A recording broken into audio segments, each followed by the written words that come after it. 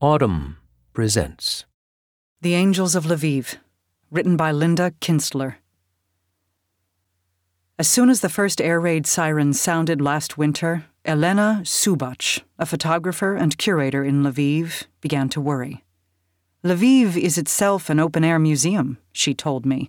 You cannot hide it in a bomb shelter.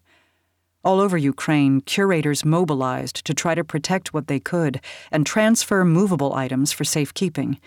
In Lviv, museum staff and volunteers rushed to preserve the city's treasures, putting steel plates over stained glass windows and preparing canvases for transport.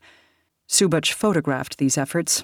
At the Lviv National Gallery, she found a woman's portrait obscured by bars of packing tape, the same tape that Ukrainians soon learned to use to prevent their windows from shattering under the impact of Russian attacks. The protected artworks remind us of all that could not be saved, of the scale of Ukraine's irrevocable loss.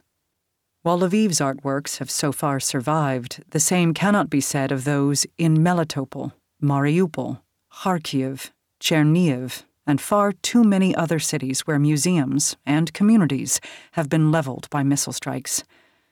When we spoke recently, Subach recalled watching curators ready the 18th century Baroque wooden sculptures of Ioan Georg Pizel, the Ukrainian Michelangelo, for storage.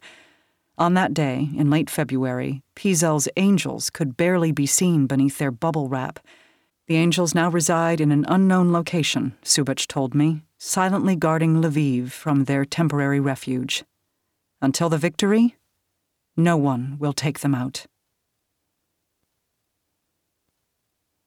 This article was read by Kirsten Potter.